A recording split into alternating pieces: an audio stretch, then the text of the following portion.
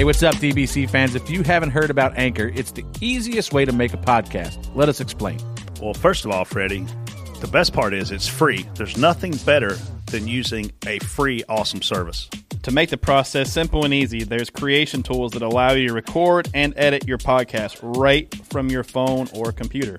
Anchor helps people find your show by distributing the podcast for you, so it can be heard on Spotify, Apple Podcasts, and many more platforms. Also, you can make money from your podcast with no minimum listenership. I like money. It's everything you need to make a podcast in one place. We love using Anchor. It's a great platform that lets us hear from the fans in Reaction Theater with Anchor's Leave a Message feature. So when you create your account with Anchor, you can also utilize their feature and make your own podcast. TJ will be your first guest. So download the free Anchor app or go to anchor.fm to get started. That's ANCHOR.FM to get started.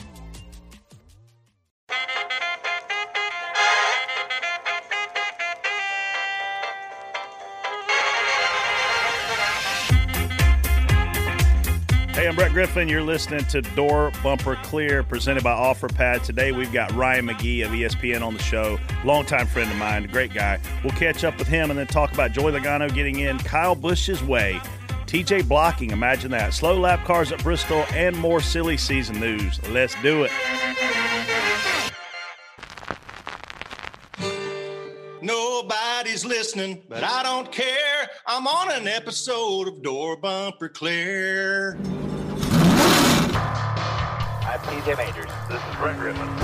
Hey, me too now. This is Freddie Kraft. Get ready. Be ready. Be ready. Big flag. Give me what you got here. New leader. Oh, watch out for this guy. White flag. Recognize. Go low. Go low. Clear. Bring home. 3 wide. Coming to the line. Door Bumper Clear. Hey everybody, I'm TJ Majors, spotter of the 22 Cup car, 99 pickup truck. Good for you, man. Brett Griffin, spotter for Clint Boyer. What's up, Freddie Kraft, spotter for Bubba Wallace, Derek Kraus, the Dinger, whenever he decides he wants to race again. We actually, a cool deal today. We got a very important guest. Ryan McGee is going to join us, not only as a guest, but he's also going to give his opinions on our topics. Like, we haven't done that in a while, since Gluck. He's a good guest, but honestly, I've been thinking about this, and TJ, I think you have the final vote in whether or not we do this. I think next week we should bring Casey on as a guest for 5 minutes just to say hey and see how she's doing as a new mommy. What do you think? I don't know why she can't come back full time. Man, let's go, Casey. Maternity leave, what's that? Yeah. You can give us a maternity hour You here. already did all the hard work. I mean, the rest of it's easy, right? I mean, It's like buying a puppy. The cheapest part about buying a puppy is buying it. The rest of it is expensive. She's done the easy part, Freddie. The hard part is the next 18 years. It's true. Freddie thinks the hard part is giving birth. I promise you that's probably not easy. I promise. I can't imagine it is. I promise you at 3 a.m. when that baby wakes up crying and you think you're sleeping good. TJ, how much sleep do you get your first kid? Both of them, man. Right when you think you're sleeping good, that thing goes off again. You fall asleep and it goes off again. It goes off. Wah. I thought I was sleeping good last night. We had some people over, enjoyed some. Got my new Hannah Newhouse T-shirt from Hannah. They came over yesterday for a little football, so I might have partaken in a little bit of beer drinking, and then next thing I know, I'm sleeping, and must have been maybe it's a potential that I might have been snoring, and I feel the old bed raising me up, and I'm like, what the hell's going on here? Woke me up out of a deep sleep. So your bed's got a razor thing in it? Yeah, like it'll raise, like you can raise the head. Why'd they wake Megan you up? bought it. The only reason Megan made me buy this bed was because the guy selling it was an incredible salesman. He told her, does he snore? Because if he snores and you buy this bed, you just raise the head up a little bit, he'll stop snoring. Yeah, because you wake him up. We bought it right. Yeah, exactly right. if you punch him in the face, he also will stop snoring. I think I told you the story about the dog, right? The first day we had, like the first week we had this bed, I'm sleeping, and it's just got a little remote, and I don't even know why it was in the bed, but I'm sleeping, and it's got the head and the feet raised Somebody up. lay on the remote. The dog. So I'm sound asleep, and I'm getting folded up like a pretzel, and I'm like, yo, babe, wake up. Was it Megan, vibrating? Megan, wake up. And she's down. I look over, and she's sound asleep. I'm like, what the hell's going on? I look over, the dog's just got his paw folding me up like a pretzel in my bed. I'm like, you son of a get out of here. Maybe the dog heard you snore and didn't want to hear it anymore. Holy cow. All right, we got a long, big show, man. Let's kick it off. Let's bring Ryan on here, Jason.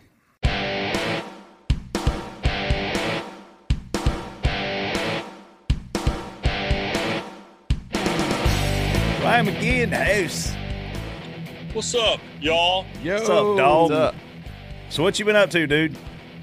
I was when the things. So I was in the last time I was on an airplane or in a hotel was the Tennessee-Kentucky game in early March, like March 8th. And when everything went, I was on my way to the airport to go to the SEC tournament, and they said turn around, and then they go, no, wait, drive to Atlanta because there's a race on Sunday. So great. I got to about Gaston, and they called and they said, nope, never mind, turn around again. And I thought I wouldn't have anything to do. I was so freaking busy this summer. It was crazy. But that's good, though. We were on the runway getting ready to take off, and they shut the motors down. It's like, yeah, you're not going now. So what you been busy doing, man? Well, we're Marty McGee starts Wednesday night. I mean, the actual TV show starts Wednesday night. We've been doing a radio show, but so we've been getting ready for that. And the problem is we keep writing stuff that doesn't run because, like, I wrote a big story about the Northwestern, like, coaching staff and how they're watching football together on Saturdays, but they're not going to coach. And then, now the Big Ten's coming back. So I've written some beautiful stories that no one's ever going to read. So let's start from the beginning, man. Ryan McGee's born. There is a pedigree in your family for sports. Tell us. Yes, sir. Tell us where that came from, man. What got you here? Well, I think it's like this for everyone, right? I think that you love certain sports or you love certain teams or you love certain, whatever about sports because of how you were raised or where were you raised. But a lot of it has to do with who did your daddy pull for or where'd your mom and dad go to school or where'd your granddad go to school or what town do you live in? And so for me, it was about dad. My dad, Dr. Jerry McGee, was a college football official for decades. I wrote a book about it. So I put it right here behind me so y'all could see it just in case. And also my dad was gas can man. You guys know I'm a Rockingham guy. And when my dad was in the Army in the mid 60s, he was scrubbing toilets one day next to this guy from Wisconsin. And he said, Jerry, you're from Rockingham? And Dad's like, yeah. He goes, well, I'm a race car driver from Wisconsin. When I come down to Darlington and Rockingham and Charlotte and Raleigh, I need crew guys. And my dad's like, okay, Dave Marcus, whoever you are. And sure enough, like 4 years later, the phone rang and it was Dave. And so my dad was a gas can man. And of course, I was born just a few miles up the road or down the road from the racetrack in Rockingham. So that's why I love NASCAR and I love college football because my dad was a college football official and my brother and I got to go to games and get to the stadium early. And we learned how to cuss, listen to people scream at my dad because he was a referee. And so it's just but that's why you love the sports that you love. And that's probably, I know it's the same for you guys. Yeah. I told Freddie how deeply entrenched your pedigree is into sports, man. So I met you for the first time in 1999 at the Labor Day race. Now, we had some phone calls and emails and stuff and whatnot, but I met you in person for the first time. We were running with Elliott Sadler, a Muscular Dystrophy Association paint scheme for a Jerry Lewis telethon. And you and I spent a lot of time on that feature, man. But what was the first race you actually covered as a journalist? The first race I covered as a journalist so I started right out of college. My first week at ESPN was the week of the first Brickyard 400. And was that 94? Yeah, 94. And I became a really big deal really fast. Were you impressed that I knew that right there? I knew you'd know that because you know how I knew you knew that? Because when I first met you, when was the Wood Brothers 50th anniversary? That was 2000. All right, that's still the greatest press kit anyone's ever done. I still have it. Thank you. I really do. It's in this drawer right here behind me. I'm going to dig it out later. But no, but I know you know your history. I know all you guys do. But when I started at ESPN in the mid '90s, the only Southerners in the entire company, it was me and Reese Davis. And he was from Alabama and I was from North Carolina. And I sounded like I was from North Carolina. Reese at that point had scrubbed his Southern accent. I give him a hard time about it. You get him on a Friday night just talking. All of a sudden, he sounds like he's from Muscle Shoals, and but because of our Southern accents, and certainly because I was from Rockingham, they assumed the two of us knew a lot about NASCAR, and we certainly knew more than they did. So that's a long way of saying I worked on a show called RPM Tonight. I covered a lot of races from a long way away, but my first Daytona Speed Weeks, that was the first time I was paid to go to the racetrack with a credential on. And that was Speed Weeks 96. Wow. So I think I hit number 25 last year, which is in a row, which is, I mean, that's not Glenn Wood numbers, but that ain't bad. No, that ain't bad. So you have touched, man, so many people, right? Obviously on your way up, now you're on the up and up. People are looking up to you. Who do you look back on? And I'm going to put you on the spot because obviously we're a NASCAR podcast. NASCAR-wise, who mentored you? Who gave you your shot? Who do you look up to the most? Benny Parsons. Benny was obviously, you guys know, lived in Ellerby, drove for Mr. DeWitt, who owned the racetrack at Rockingham. And my dad had known Mr. DeWitt his entire life. And so when I started at ESPN, I'll never forget one night I'm sitting in screening where you sit and watch TV and you write down everything that happens. You cut highlights for SportsCenter and the phone rang. Like they paged me. Ryan McGee, you have a call on line so-and-so. And I picked it up and it was BP. And Benny was like, Ryan, they told me there's a Rockingham boy, there's a Richmond County boy at ESPN. I said, yeah. And he goes, what do you need? And from that point forward, if I ever had a question, if I wasn't sure where my career was going to go next, I called Benny, and this was a year before we started RPM Tonight. And for folks that don't know, RPM Tonight was a nightly motorsports show we did for years at ESPN2, the first nightly motorsports show. And John Kernan, the first host of it, I know he hosted. Yeah. It was Kenny Mayne was Kenny the first host. Mayne, yeah. Kenny Mayne was so funny on that show. I loved it. We did the weekend show with Kenny, and then eventually we started the nightly show in Charlotte, and we brought on John Kernan, and it was Kernan and Jerry Punch and BP and all those guys were always so good to me. But Benny in particular, man, if I had any question at all about anything, and that included, what are they talking about, this track bar stuff or whatever, I called Benny, he answered the question. And I miss him every day because he was so good to me. In my office, I keep a picture of my heroes that aren't with us anymore, and Benny's absolutely in that group. Man, that's a great tribute. All the stuff you've covered, and man, you've covered a lot. A tremendous writer. Well, what's the biggest story or favorite article you've ever written?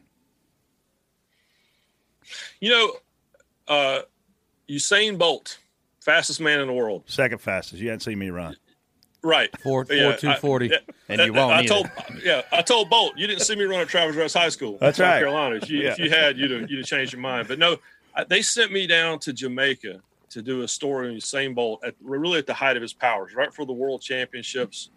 And I went down there and spent 2 or 3 days with him. And in the beginning, they were a little standoffish because they said, no, you write drug stories. We don't want to talk to you because you write drug stories. I'm like, no, I don't. And they had Googled me, and there was all this Jeremy Mayfield stuff with me. And they're like, yeah, you write drug stories. I'm like, no, I don't. And so I ended up spending 3 days with Bolt in the mountains of Jamaica, going to seeing little babies that had AIDS, and watched the power that he had and how he handled it with such grace. And, oh, by the way, I mean, won the Jamaican, championships in like 4 different events by like 100 yards. And, but the real story there was that this is really early on. Facebook had just started, and I was addicted to like posting stuff on Facebook. And I hadn't posted anything like 3 or 4 days because I couldn't get cell service. It was literally in the mountains of Jamaica. Well, y'all were racing at New Hampshire that weekend. And what I didn't know was that some guy named Ryan McGee, like, apparently partied too hard at Lake Norman that weekend and like went face down in the water. And they thought he was dead, and they took him to the emergency room, all this stuff. Well, word gets out on Lake Norman that Ryan McGee is dead. And local news is reporting it, and no one can find me. And my family's at the beach, and no one has my wife's telephone number. And I land at Myrtle Beach from Jamaica to meet my family.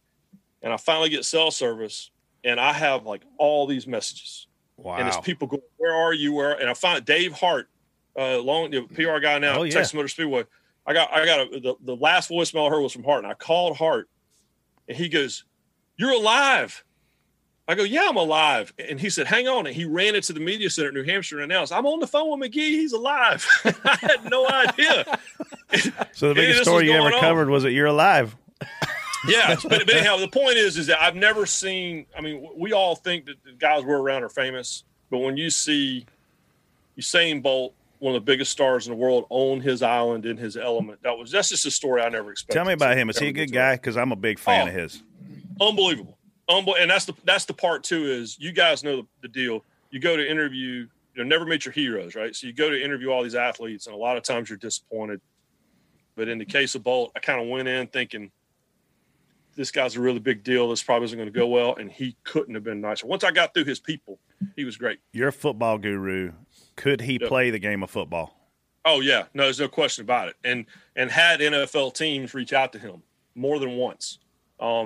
If you're fast, you're fast. I'm a Tennessee guy. I always think about Willie Gault. And, in our book, my dad writes about James Jett, who was a West Virginia and won a gold medal, and all of a sudden blew past dad on the field at West Virginia one day. And everybody's like, who the hell is that guy? And so, yeah, if you're fast, you can play the game. And he's so tall, and his hands are just enormous. And he was an amazing soccer player, from what everyone says growing up. So, yeah, he could have played. There's no question about it. He won world championships looking backwards to see how big his gap was. That's how fast he is. No, it was crazy. And has every excuse in the world to be the cockiest dude and the most arrogant dude in the world. But my experience with him was nothing like that. Wow. That's crazy. I just one thing I want to touch on before we get started with our actual show was, in the height of Corona here, all that stuff started going on with Bubba, and I really don't have a personal relationship with Ryan. We've spoke a couple times across some DMs and stuff, but one of the things that stuck out to me during that moment, during those couple weeks, was your deal on First Take. You're kind of I don't want to call it a rant, but what you said about the Confederate flag and stuff, and I just want to know where did that come from? I know a guy as deeply rooted in the South as you are took a lot for you probably to go that far with it. But I went back and forth with people. I was pretty outspoken on Twitter, obviously, and you based what you said on that show put everything that I was thinking in my head into words perfectly. Well, and you told me that when you and I went back and forth a little bit on Twitter, DM, and I can't tell you how much that meant to me, because that was. When I said earlier, I was so much busier this summer than I expected to be. Some of that was for reasons I saw coming, and a lot of that was for reasons I did not. And that Confederate flag column was certainly something I didn't see coming. But guys, it's crazy, and y'all know this. There's certain projects that you work on for months and for years. And for me, I throw something out there, and a feature like an ESPN The Magazine piece that I worked on for 6 months, and I don't ever hear a word. And I wrote that column in about 45 minutes. When it happened, I called my boss. I said, I have to write something. I said, because I feel this passionately about it. I felt like that flag should have been banned from the racetrack a long time ago. A lot of people, Dale Jr., agreed with us on that. And so, when you write a column like that and you get so personal and you are you're vulnerable and you're exposing your family. I mean, I write about my family's history, and in the context of don't come at me with what that flag actually means. I know exactly what it means, and I know what it used to mean, and I know what it means now. And I just I appreciate you saying that, man. What an incredible time. I don't want time to go any faster, but I'm really, really curious to see 10 years from now how we look back on the spring and the summer of 2020. I mean, just obviously in the world, but particularly in our corner of the world in the garage, because I never thought I would have the opportunity to write that column. And I'm glad that I was, because the right thing was done. I'm thankful that we finally got sports back, because the pandemic, I think we spent 10 weeks with no NASCAR. We were obviously the first thing back, and now I can't turn on my TV without being able to watch sports. Like, as a sports fan, it's literally too much, man. Like, I'm overwhelmed by how much sports is out there. So you're posting all these pictures from the beach of how you're working your butt off down there and eating all these great low country bowls.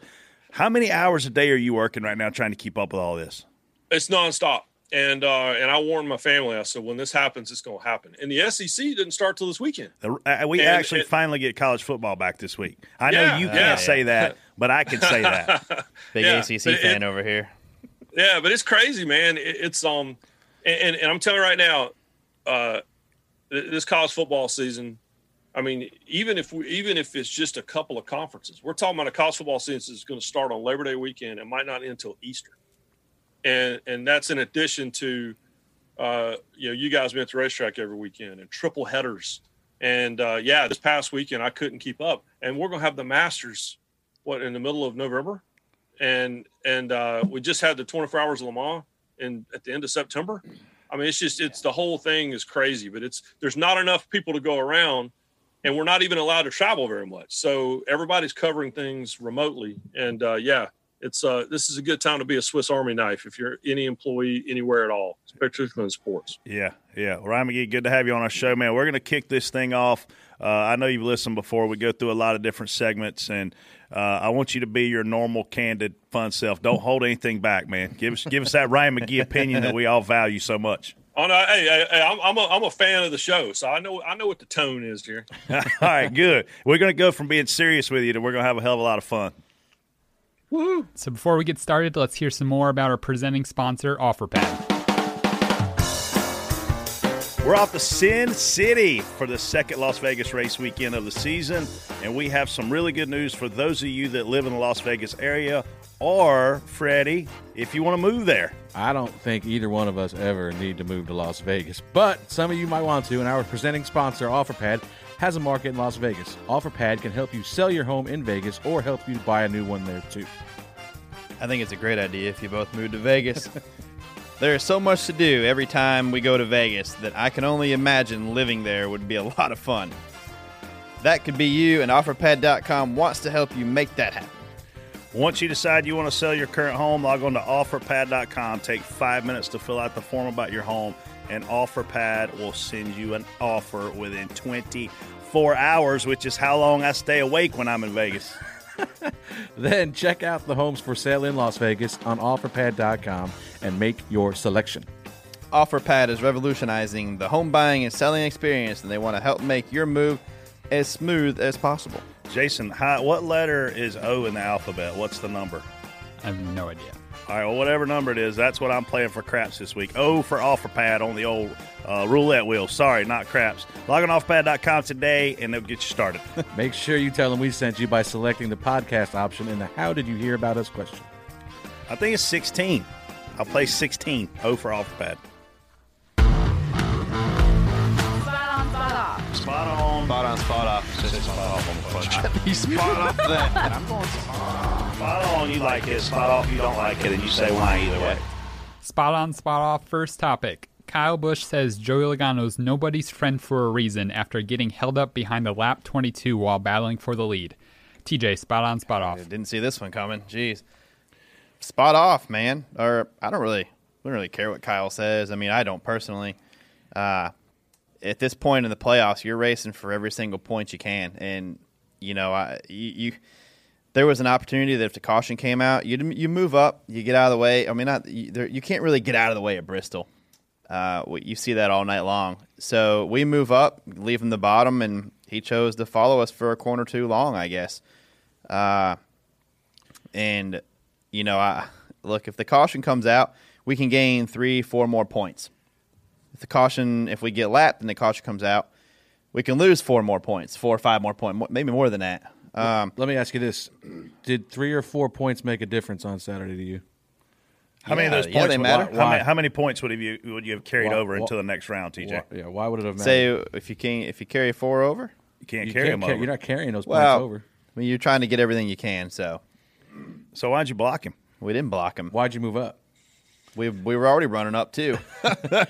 So I heard from Hirschman. I walk out and they both stand next to me. So Tony Hirschman spots for Kyle, TJ spots for Joey, obviously, and so they're right next to me, and I'm packing my stuff up, and I hear, and Tony likes to tell everybody what they do wrong. Tony is perfect. I don't know if he knows this, but everybody else knows it. And TJ's never wrong either. So it was a great conversation to dip into there for a minute, but. Yeah, his biggest thing I think was that you ran the bottom for a bunch of laps and then moved up when they got there, and I think that's what Kyle was pissed off about. But I just don't like we've talked about this before, making enemies, and those 3 or 4 points that you were banking on, if you could have won the race, yes, you race your ass off to stay on that lead lap or one down if you could have won the race, because that's a big deal. That's bonus points. That's points you're carrying to the next round. Those 3 or 4 points that you might have gained if you caught a caution, I don't think they're worth pissing Kyle Busch off to race against the rest of this playoff. I just want to know, does Joey Logano have another friend that's a driver? TJ, do you know? Or is Kyle right? I think he's got a handful of them. I don't like, but let's go back to what you said though. Elliott Sadler had every friend in the garage. Who calls him now? Yeah, no, I'm just asking: is Kyle Busch wrong or right? Does he have friends? I mean, does Coleman Presley count? Coleman used to drive. Does that count? He's a friend. Coleman is that. Coleman's retired. Coleman is McGee. Yeah. You watch Kyle Busch race all these years. You watch him dominate in the lower series, and then he obviously wins a lot of Cup races. Now he's not running those lower series, and he's not winning Cup races. Is that why he's on a winless streak? There's I did not see it coming, and I look back now, and I should have. We all should have. That when qualifying and practice went away, which I haven't missed. I've been asking for that for a long time. He needs laps. That's just how he's built. And so, yeah, no, I think it's I think not getting those laps in on Friday and Saturday, whether it's in a Xfinity car or truck or whatever, or practice laps in a Cup car, he's a guy that needs reps. And so, yeah, it's interesting. But yeah, I was trying to think.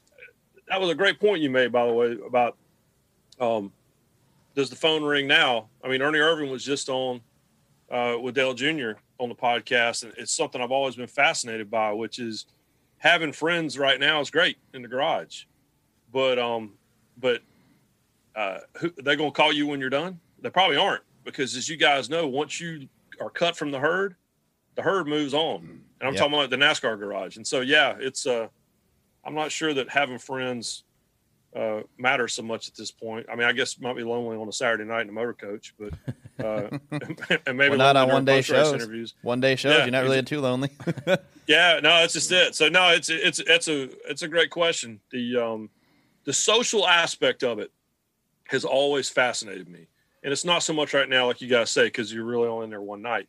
But I always call it Bill France Senior High School, because I'm always fascinated by who you're friends with and who you aren't friends with. And you guys probably know this, but that extended to the media center. You know, when I was on the road every weekend, you had certain groups that hung out together and certain groups that tried to be the mean girls or whatever. And it's but that part of it doesn't exist in any other sport except maybe golf, because golf is the only other sport that packs up and goes somewhere every weekend. But that part of it fascinates me. Do you think, and along those lines, I see Charles Barkley come down hard on NBA players, and I see other analysts come down hard on the sports that they're covering, but they don't travel with them like our guys do.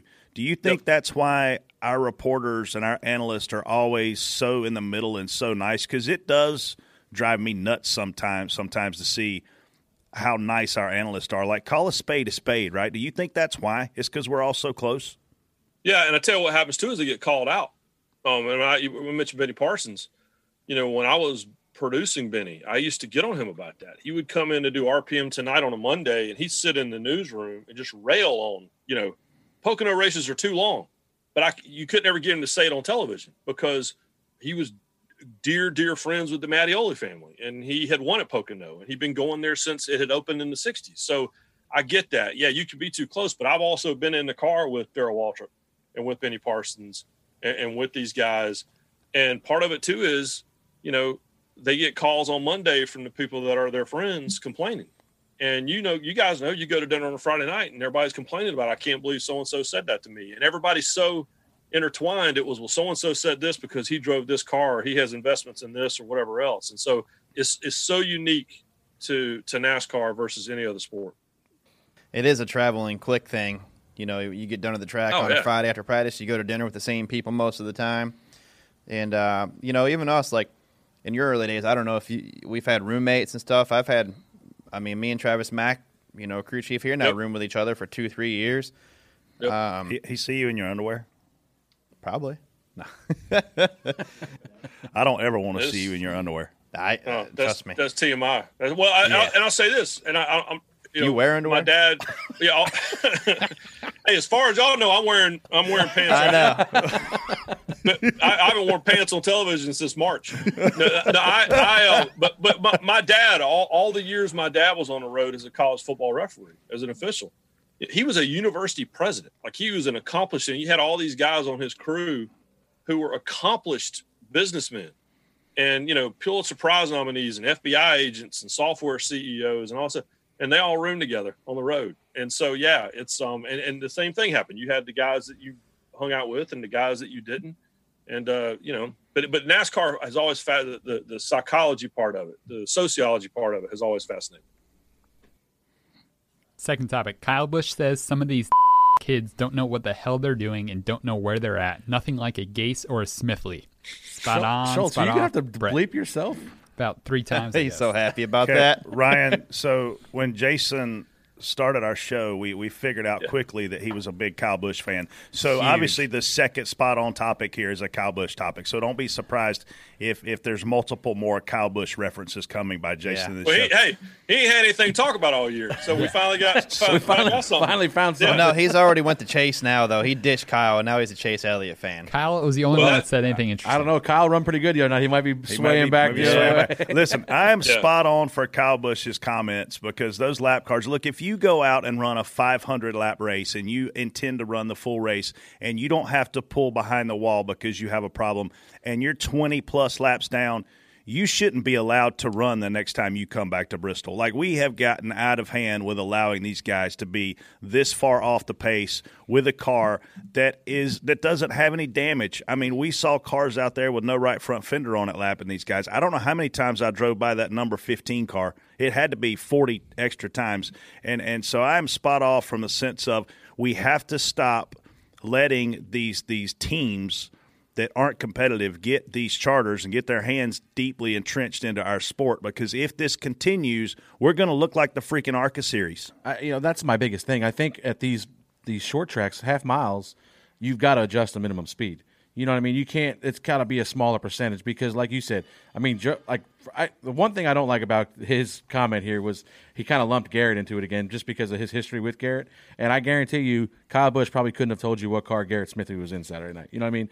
Which you guys might not even know. I have no idea what car he was in. So he was in the 78. So he was the one that was on the bottom, out of the way all day. You know, He was actually one of the better ones. He was probably the best one out there. So, but he gets lumped into this, unfortunately, because of his history with Kyle. Because of you. Vegas and me last year, yeah. Yeah, like they've got to do something. These guys are just way off the pace. You know, adjust the minimum speed, do something. That 51 was in the way all night long. Then you've got the 53 out there. He causes the caution that, you know, he kind of gets run over, comes down on the 3 car when the 4's pitting, screws the whole race up for us, helps a lot of other people out. But Screws us. Yeah, like in the middle of the pit cycle, the 53's wrecking. Like, how does that happen? He has no idea. You know, where he's at. just, you know, it's just stuff like that. These guys, yeah, you know what? Give them a chance to race. If they want to race, go out there and race. You know, some of them 27 cars, 77, they were decent. Kyle didn't seem to mind when the 77 held the 4 up and he got around him for the lead. Yeah, I was going to bring that up. He too, left so. that part out, but you know, but yeah, like they've got to do something to get it more comparable. You know, mile and a halfs, whatever. They can get out of the way. There's room. There's nowhere to hide at Bristol. There's nowhere to go. Yeah, Is it new? I mean, is it? You guys tell me. Is it a worse problem now than it was, Brett, 10 years ago, 15 years ago? I mean, look, Ryan, when I got here, man, we had 60 cars trying to make these cup races, and we had Darrell Waltrips of the world missing them. And when I look at it, man, like it was super competitive, and you know, you still had a handful of guys that could go out and win, but I feel like the gap wasn't as big as it is right now because, I mean, I hate to say it, but it's a business to a lot of these teams, and it's a profit center to a lot of these teams. And the way I look at it, when 60 cars were showing up, if you weren't fast, you didn't race. If you didn't qualify on time, you didn't make it. I mean, Carl Long kicking DW out of a Coke 600 was a big freaking deal, and he made it because he was fast enough. And then DW had to go back and buy that seat from Carl in order to run his last Coke 600. Like, so I definitely think it's gotten worse because the charter thing took us from really a free enterprise market to there's 36 guys locked in, and 6+ of those guys aren't very fast. I think it's worse. The reason it's worse for me now is it might not be worse, but we don't know the names that are in there now. Before, back then, you knew who was in every single car no matter what. Now I couldn't tell you who was in the 53 and who was in the 51 or whatever they were last week. And before you knew, and it was usually somebody that had trust. Yeah. Well, it was somebody that had won 100 late model races in Wisconsin or somewhere like that. You knew that guy. You knew his past, and he had a background in racing. Went up through the ranks. I can't tell you a lot of these kids' paths to where they got to now. Like they ran ran 35th in 3 Xfinity races. Now they're running the Cup race at Bristol. Yeah, I couldn't tell you that. And you see the guys. Like, if I know what car BJ McLeod is in on Sundays, I know that car is going to be out of the way because that's a guy that's, like you said, won hundreds of super late model races. Yeah. He knows what's going on around him. He got wrecked on Friday, unfortunately. Yeah. But, like, he knows everything that's going on. James Davidson was in the 53. IndyCar guy. Let's just throw him as, one of his first 5 starts. Let's throw him to the Wolves at Bristol and let him get run over. Like I don't know. Obviously, we've talked about the approval process on here before, and the fill of field, you got to have guys out there like that because they're the ones paying for the rides. But Ryan, these cars are not fast. No, they're not. And honestly, it reminds me of, I covered in early days of my career. I covered the IndyCar split when the IRL and CART went their separate ways, and both of them, even as much money as there was in Champ Car and CART with Penske and all those guys, but particularly in the IRL, was back half of the field was just bad. The cars are bad. The drivers are the same thing. I didn't know Dr. Jack Miller, the racing dentist. I have no idea where the hell he came from. And I knew he was in the way. And so that was so that's what it reminds me of in a lot of ways. And guess what? That's a sport that, that for years had franchising. So I get, but I was just curious to know from the spotter standpoint, because I see it. But sometimes I think, well, am I just not remembering correctly from 15 years ago? Our challenge is we will catch 2 slow cars at a place like Bristol, and one is running the top and the other one is running the bottom. Yeah. And we bottleneck on them. Like if they would just get in the non-preferred line, wherever that is, or if they would just get in line, it would help. I mean, you catch the 53 and 27, and we're running third, and the 27 dive bombs the 53 getting in the 3, and it's like, dude, I'm clear by a straightaway behind me. Is nobody talking to you to tell you that? Do you not have a mirror to see that? It is an awareness issue, but I still go back to what I said to you. The cars are slow. Yeah. I like what Freddie says, though. Going back to the Kyle thing, Kyle got the lead because of the 12 and the 77 maybe getting jammed up, and the 4 had to lift a little bit. You get the lead, which kind of makes the racing exciting. It's like a sprint car race. The leader takes off, and then they get to lap traffic, and then second place catches him, and then there might have been an opportunity. I don't mind it because you can't really get out of the way at Bristol. It's when you think you get out of the way, the field goes by. Guess what? Here they come again. Kyle was right on Kevin. Made the move to get around him. Great race. I mean, that's exciting. I'm guessing watching it on TV, that's probably exciting. It was awesome. Sitting in Charlotte. Well, I mean, it's just this part of it, and then, he gets the lead like that. Then they get to us, and he can't get around us. Like Harvick just drives around the bottom, and then they go by us. There's 30 laps to go in the race still. There's 30 laps to go. It's not like it was the green-white checker, and we just jammed the brakes in front of him and cost him the race. He had 30 laps if he was better to get around him. And I realize he's just frustrated, too, which is most of this because he's had a terrible year in Kyle Busch terms. This would be he's won races this year in the trucks and stuff, hasn't he, in the beginning of the year? I think he won a couple truck races. Yeah, he's still a successful year for a lot of guys still, but not on Kyle Busch terms. So that's just, Bristol, you really can't get out of the way. And instead of most time we were battling, how many, like 5-6 years ago, we're battling cars that are missing the front ends off. Because they're riding around there, you go to the garage, fix it, and you got modified looking cars out there. Now you just have cars that are completely like no damage or anything. Just it's just part of it though. I don't think you'll ever be able to get rid of it. Next topic, we'll start with Ryan on this one. Ryan Blaney, William Byron, Cole Custer, and Matt DiBenedetto eliminated from the playoffs after the first round. Spot on, spot off. I still can't believe Blaney's not still in it. I mean, you go back to like July, and he was in my top 4.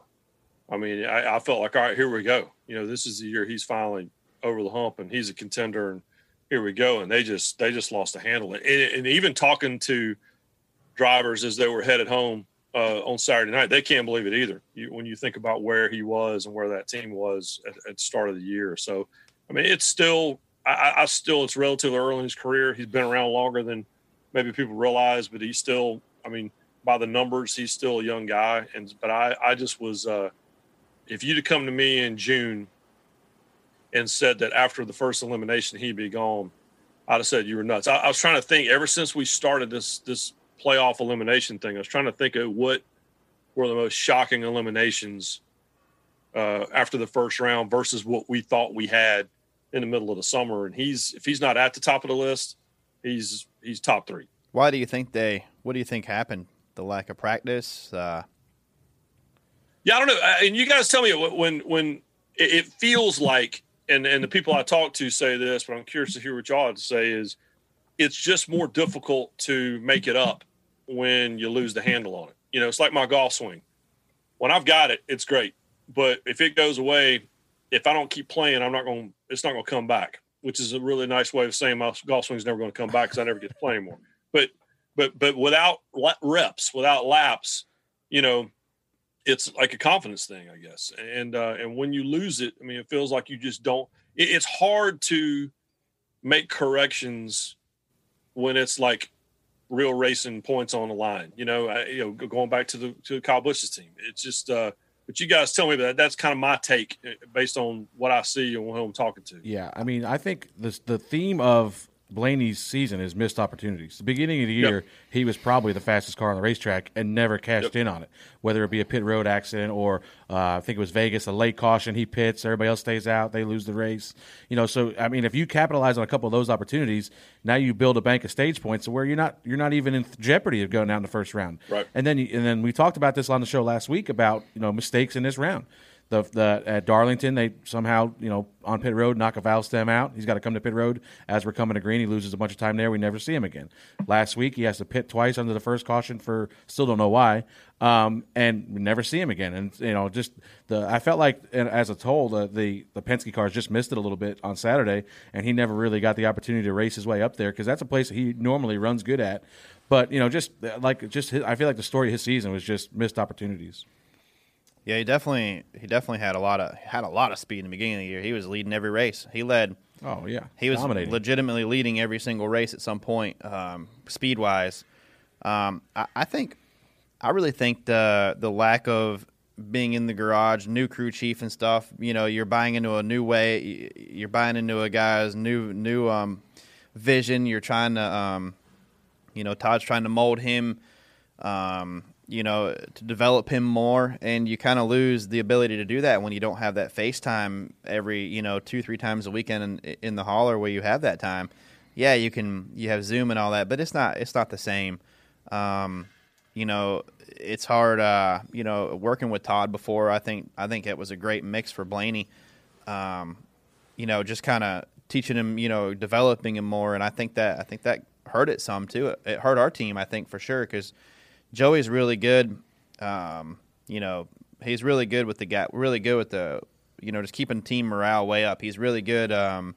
He's a really good motivator for the whole team. And not being able to get into the garage and do that stuff really hurts. Really, it's hard to do things like that. So I think that and the lack of practice. Learning each other. What did you do here? What did you do for that? And now we got to figure out during the race.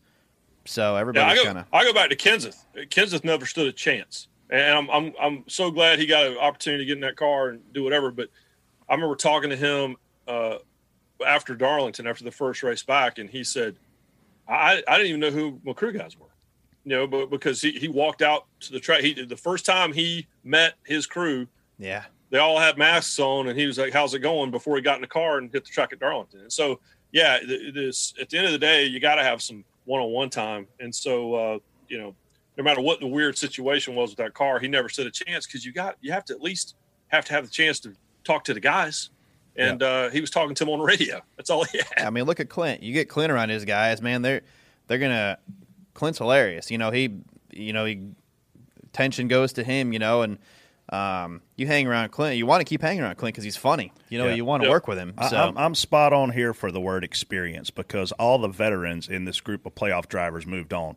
And a lot of these guys that didn't move on don't have the experience in the playoffs that those guys have. But when I look at Cole Custer and Matt DiBenedetto, dude, they beat Jimmy Johnson. They beat Eric Jones and Joe Gibbs Racing Equipment.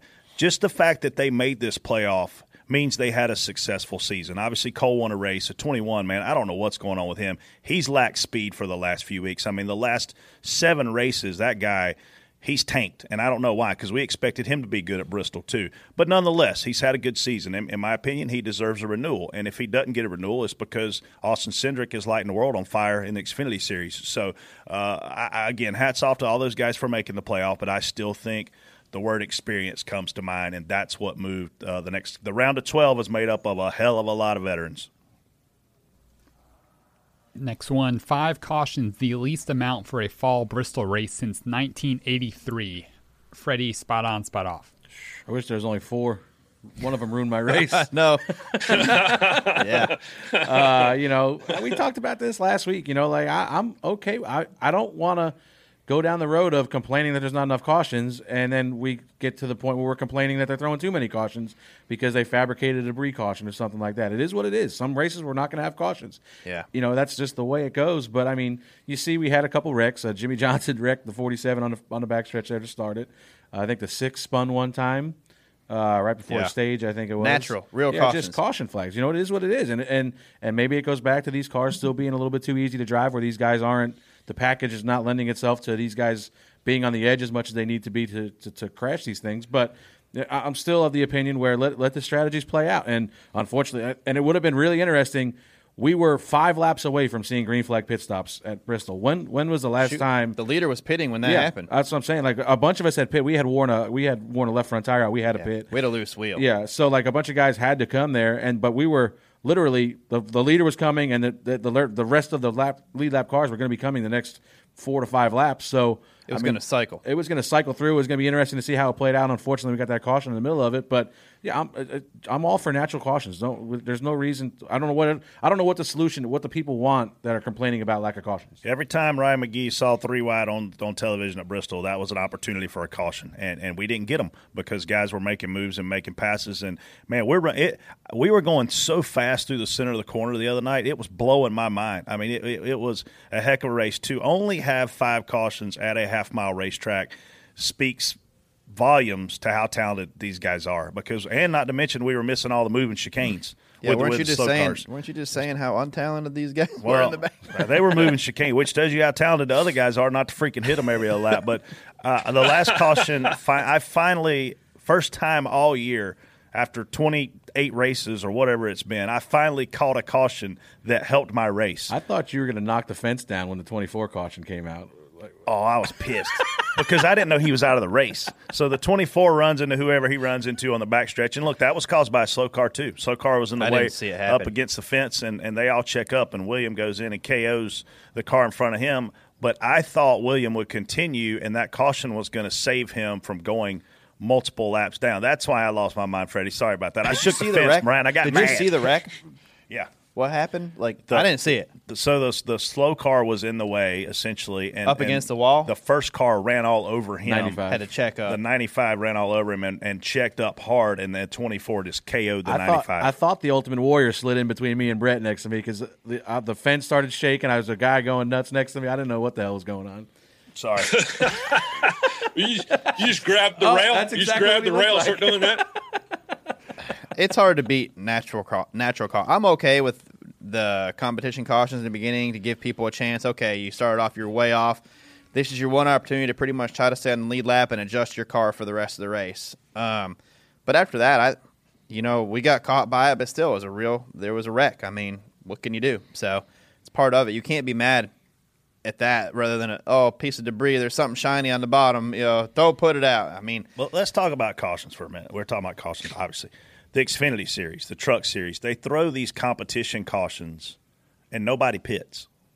Did they not? Does NASCAR not have the ability to realize nobody is going to pit before they even throw that caution? It is a wasted caution. Yeah, but I think you got to give people opportunities with no practice. You look at like the Martinsville race, how bad the Gibbs guys were to start that race off. We've heard different stories about they got the wrong tire data before the race. Yeah. So I think you got to give somebody like that an opportunity. Like if you miss it. If you miss it that bad, you've got to give, without the lack of practice, give them an opportunity to get it fixed before they end up losing 3 laps just because we didn't have practice that week. So, but I agree with you. Like, it almost should be a mandatory pit stop. Like, all right, everybody's coming, everybody's putting tires on here, everybody's got to go, and we'll do the, everybody's on the same page. It shouldn't be an opportunity to gain an advantage. Yeah, I mean, I get it doing the truck races. Like, I get it. Like, But there's a handful, I can promise you, from about 10th, 12th on back. That's not they can't wait for that competition caution. Like you can't wait because you got to work on something because you're not that good. Obviously, the guys up front don't want it, but especially in the Truck and Xfinity series, some of the guys in the back, I mean, almost the back half of the field always pits, and that gives them an opportunity also to, okay, well, I'm going to pit at lap 30, get some tires, maybe get back up through and inside the top 10 before the end of the stage. That gives them an opportunity to kind of swap their track position a little bit. But I think with no practice and stuff, you almost have to do that early. You almost have to do that early deal just to kind of give everyone a chance in case you're way off somehow. I mean, Ryan, watching the race at home, was it any less interesting because we had less cautions? No, I gotta go to the bathroom, so I'm glad. I like those. I like those competition cautions because I'm getting old, man. I gotta go to the bathroom all the time. It's Bristol, right? Yeah. So I don't want to get up and miss anything. No, the competition cautions don't bother me. I get it, and I'm not a crew chief. Never been a race car driver. Thank heavens. Never been on a pit crew. But my feeling is that you give them the opportunity, but maybe you learn. Maybe you go to everyone and say, are we wasting our time here? And I think even when no one pits, I think they'll probably tell you, no, you know what? I'll take whatever I can get because you're right. There's always going to be somebody that probably needs it. But, yeah, for me, it just gives me a chance to go check the grill. So I'm all for it. Hi, we're OfferPad, the new way homes are sold. Go to OfferPad.com, tell us about your home, and we'll send you a great purchase offer. Or, if that's not your style, we can also list your home with tons of free OfferPad services. Free handyman fixes, house cleaning, yard work, and more to get your home show ready. We can even advance renovation costs to maximize your home's value. Whatever way you want to sell, you're sold with OfferPad. Sell your way today at OfferPad.com. Next topic, Daniel Suarez announced he's leaving the 96 team. Jim Utter reports that Gaunt Brothers is the front runner to land Bubba Wallace. Why doesn't Freddie go first spot on this one? Spot off. Who's first, Jason? I think Brett should go first. I don't think there's a chance. I don't even think there's a 1 in a million chance that Bubba Wallace is going to. You don't think so? To drive this car, and people can say, well, why is that the case? Well, obviously it's a Toyota, but it didn't make the Daytona 500, which means it doesn't have a charter. And Bubba Wallace is not going to take a multi-million-dollar sponsorship to a team that won't be locked into the Daytona 500. And the funny part about this, Ryan, is I think we were one of the first. Freddie actually mentioned the word Michael Jordan on this show. I don't know what you're talking about. I did not. You were the one that said Michael Jordan, but we were referring to somebody else. Freddie going to carpet land again. Anyway. Regardless, Freddie, can you stop by when you talk to you? Somebody on this show said the word Michael Jordan a few weeks back, and then and then here we are. Bubba's on our podcast last week. Dude, you're following some big names. Blake Shelton 2 weeks ago, Bubba Wallace last week, now Ryan McGee. You actually have upstaged all those guys. But last week I asked Bubba point blank on this show, and I was joking when I said it. I promise I was joking. I said, have you talked to Michael Jordan? Kidding, but not kidding. And he said no. So now that's the second time on this show we've said Michael Jordan. For the third time on this show, I'm going to say Michael Jordan. Do you think he's coming to NASCAR, Ryan McGee? I don't. I mean, he could. He's a motorsports fan. I mean, you guys know this. He was invested in motorcycle racing for a long time. He looked at getting into sports car racing. So, I mean, it's not 100% out of the realm of possibility. But if y'all want to just keep bringing his name up just to get his name on the show, that'd be great. I think that Bubba drives a car next year with the number 3 on it, right? But I think the other number is not the number 1 because there's a lot of rumors they're buying a 13 charter, which would make sense, right? Jermaine has said they don't have a sponsor. They're not going to re-up Ty Dillon. Freddie, do you think what do you think, Freddie? You know more than all of us. I don't know anything. I'm sorry. I've just been over here counting my car payments. Freddie bought a new truck, right? He's 38 years old, and he bought his first new vehicle this week. You pretty much have, congratulations, sir. That's a big deal. The first one, so you have 72 left, Freddie. That's a big deal. So, obviously I can't delve into a whole lot of Bubba stuff, but I do know some things are in the works, obviously. And I think, everybody sees the rumors out there. Obvious over here. Everybody sees the rumors out there with Danny maybe trying to get into the ownership side of it and maybe linking Bubba to Toyota with that, which would be awesome for Bubba. But yeah, this Gaunt Brothers deal, I don't really know. Utter, Is that why you got that new Toyota out there? I got a Chevy and a Toyota. It's amazing. There's 23 reasons why I know you're lying to me right now. Well, it is what it is. He looks so uncomfortable right now. Well, I mean, it's hard to get Freddie uncomfortable. Look at him. He's like, Hang on, let me get my recorder going here. I might have someone. Call ESPN.com and pay. I got some inside information on Bubba Wallace. Speak into the microphone clearly, please. I had a laugh when I seen this article out from Utter. It's like, yeah, Bubba's going to take multi-million-dollar sponsors to a non-charter team that struggles to run 25th every week. I think that's a solid business plan. The biggest thing that I think that Bubba said was that he is betting on himself now, and he's not gonna. He's going to better himself. He's putting himself in a better situation. There's zero chance Bubba leaves the 43 and goes to a worse situation. Like, there's no chance. So, and the way he was very passionate about it too. Like, if I can't do it in this, I shouldn't be driving race cars. Yeah. So Bubba's, like he said on the show here, he's going to get everything in a row to make this his best opportunity. And he believes in himself that if he has the right equipment, he's going to run up front. And another thing, if you talk about if he possibly gets in something with Denny Hamlin and a car that with Denny Hamlin, new team, there's no comparisons to be made. If you get in the 42, you're instantly compared to what Kyle Larson did. If you get in the 48, you're instantly compared to damn Jimmy Johnson. Who the hell wants that? You never want to be the guy that follows the guy. We talked about that as spotters. Look at William Byron. Yeah, I mean, you don't, everything has benefits to. If you get in a new car, there's no history. You can get out there and write your own history in that thing. So I think that would play a factor into Bubba's thought process also. But I'm sure. I think.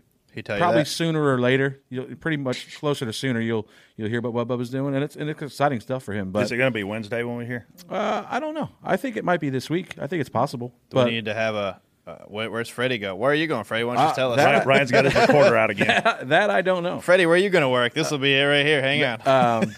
Everybody seems to think I've got a deal in place because I bought a new truck, and Megan wants to murder me because I don't, and I bought a new truck. Cecilia wants to murder you because it doesn't have a big enough back seat. Oh, it's got a pretty big back seat. It's got a whole truck bed. Yeah, it's silly season when we're basing potential moves on. I heard so-and-so bought a new truck. Oh, I got last week some guy, I had to call Bob and tell him this, but Pockrass, Pockrass has been covering it, obviously. And there was somebody on Twitter who's like, look, Bob, you're wrong. Freddie bought a Chevy, and Bubba did a Chevy commercial today, so he's not going to Toyota, obviously. And I'm like, yeah, that's how it works. The spotter's really in tone with the manufacturer deal. And what you don't know is that Bob not only knows what you bought, he has a copy of the purchase agreement, and he has already contacted your bank. He knows what your credit rating is. Yeah. I thought that was him in the background when I was talking to the salesman. Bob has your birth certificate. McGee. Yeah. Like anyone who says Bob Pockrass, you're wrong, is wrong. Drunk. They are wrong already. And they're wrong. Yeah, exactly right. I saw a lot of hate last week on social media compared to the other shows that we do. Usually the hate comes at me, McGee, but last week it came a lot at Bubba, and I saw people saying that Bubba's doing the 43 a favor by leaving. I don't know that the 43 has been this relevant since Bobby Hamilton drove it. Like, what do you think Bubba Wallace did for the 43 car? Or am I wrong? No, you're not wrong at all. I mean, all he did was almost win the Daytona 500. All he did was – he posted more top tens than that car has seen in forever. That 43 car was on everything all the time. In my opinion, I think it's a fact, he changed a lot of people's opinion of Richard Petty because of the way that the King rallied to his side and brought to light some of the things that Richard Petty did for Wendell Scott a really long time ago.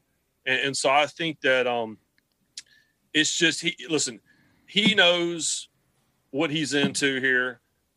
He and we did a huge story about Bubba, and it's one of my, to your question earlier, one of my favorite stories I've ever done was a story we did about Bubba leading into his first Daytona 500. We went back to Wendell Scott's family, and we did all of that. And Bubba sat right there and told me, I know exactly what I'm getting into here. And he said, and I was not in a position or mature enough to handle what I know is coming, what I know is inevitable.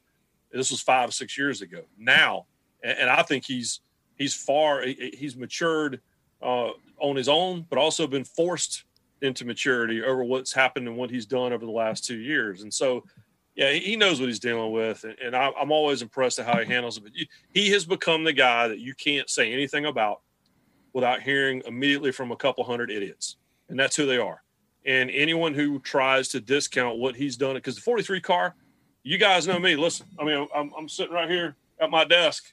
I mean, I got nothing but Richard Petty stuff all over this office. So I love the King, but that team has challenges.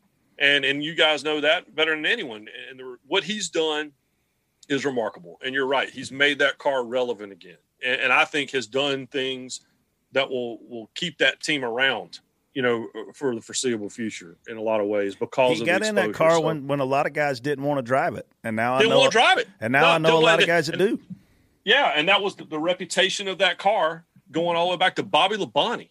The reputation of that car has not been great. It's great. It's legendary. It's historic. It's all over the NASCAR Hall of Fame.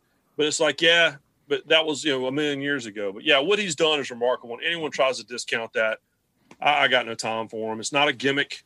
He earned his way to where he is. No one's handed him anything. If anything, it's been the complete opposite. When you talk to him until the last 6 months, when you talked to him before, couldn't find sponsorship. And couldn't get CEOs to jump on board. Part of the reason he couldn't stay anywhere for any lengthy period of time was because of that. So everything that everyone says gives him an advantage has actually, if you ask him, I don't think it's helped a lot. And now those things are coming together. But listen, anybody that discounts anything he's doing, they just have already decided how they're going to feel about it. And chances are, we're not going to change their mind. And I have no interest in changing their mind because I don't want to talk to them. All right, last topic here, spot on, spot off. Ross Chastain to drive the 42 car full-time in the Cup Series next year. Ryan, spot on, spot off.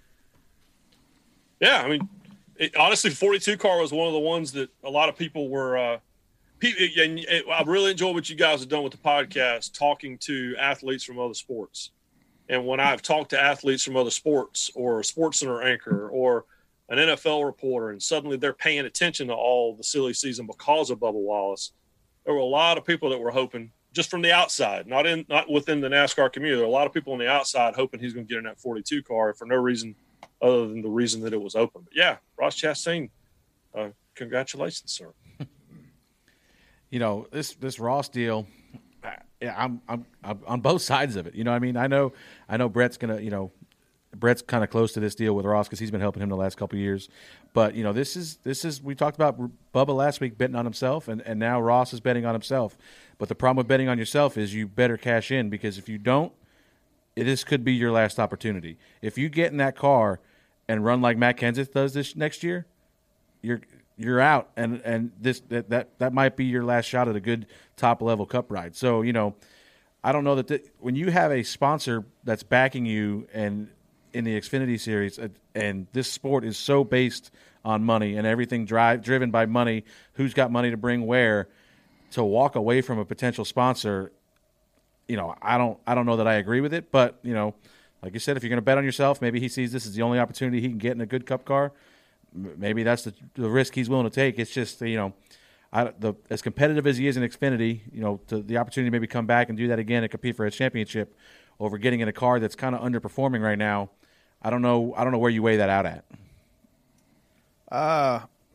Man, I wish it would have. I don't know why it wouldn't have happened earlier this year. Maybe because he can't. I mean, at least part time. Because of he's been linked to Ganassi in that 42 car for a while now. He's been linked to that car. Then you go and pull Matt in, which is a great. Matt's a solid sub. He's an accomplished driver.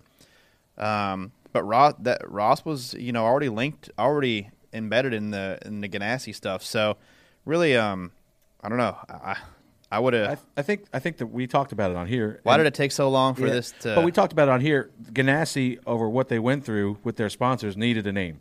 They needed a name. They needed a face. So you go out and you get Matt Kenseth, champion driver, big name in our sport, and that'll shore up your sponsorship, whatever you have for through at least the rest of this year.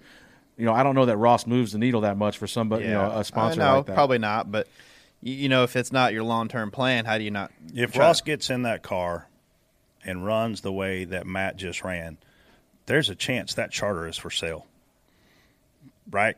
So obviously Ganassi is banking on a young, hungry kid coming in and being better behind the wheel than an established veteran, right?